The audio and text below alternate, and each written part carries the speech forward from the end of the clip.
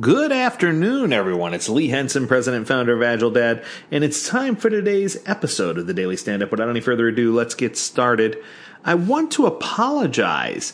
Today's date is Friday, November 20th, and we had some technical issues this morning that prevented us from getting the Daily Stand-Up podcast out at a reasonable hour. So I hope you still enjoy this episode. We've got lots of great information for you.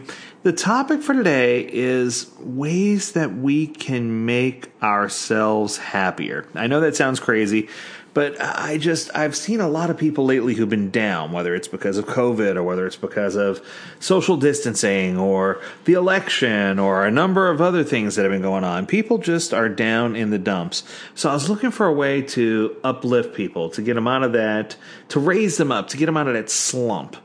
And I wanted to give a few tips that will help you accelerate the way that you feel regarding, good. How do I get the mind shift to be good and positive? I guess is what it all boils down to. And I think the very first one is probably the most important one. And I'm going to call it practice daily gratitude. Expressing gratitude has been shown to do way more than improve your mood. People who write down a few positive things about their day are generally healthier, more energetic, less stressed, and anxious. You even get better sleep. So I think it's a good idea, right? The key is to make this a regular habit and do it with intention. Think about creating a small gratitude ritual. For example, every morning when you have a coffee or a milk, try thinking of 3 things that you appreciate about the previous day. Or make it a habit to jot down 3 positive things about your day before you go to bed at night. That's even better. That's the one I do. And your 3 things can be seemingly small. It could be a beautiful flower that you saw on a walk, or it could be something big. The fact that you're healthy and not down in a funk with some type of pandemic, right? Science shows that it's the small everyday experiences that make you happier when you compare it with all the big life events. The small things matter, right?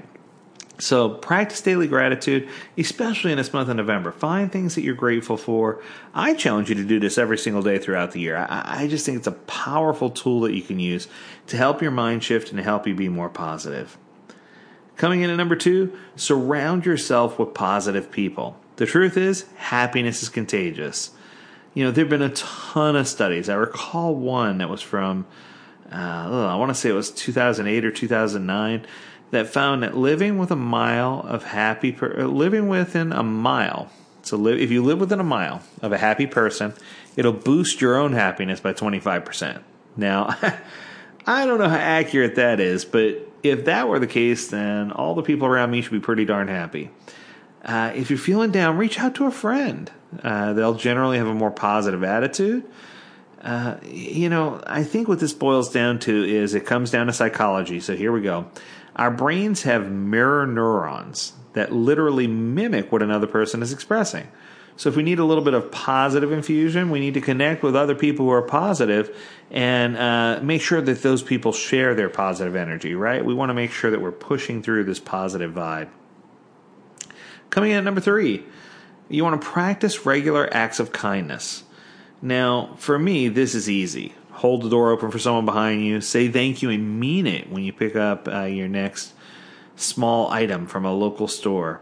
Donate clothes to a local shelter of some kind.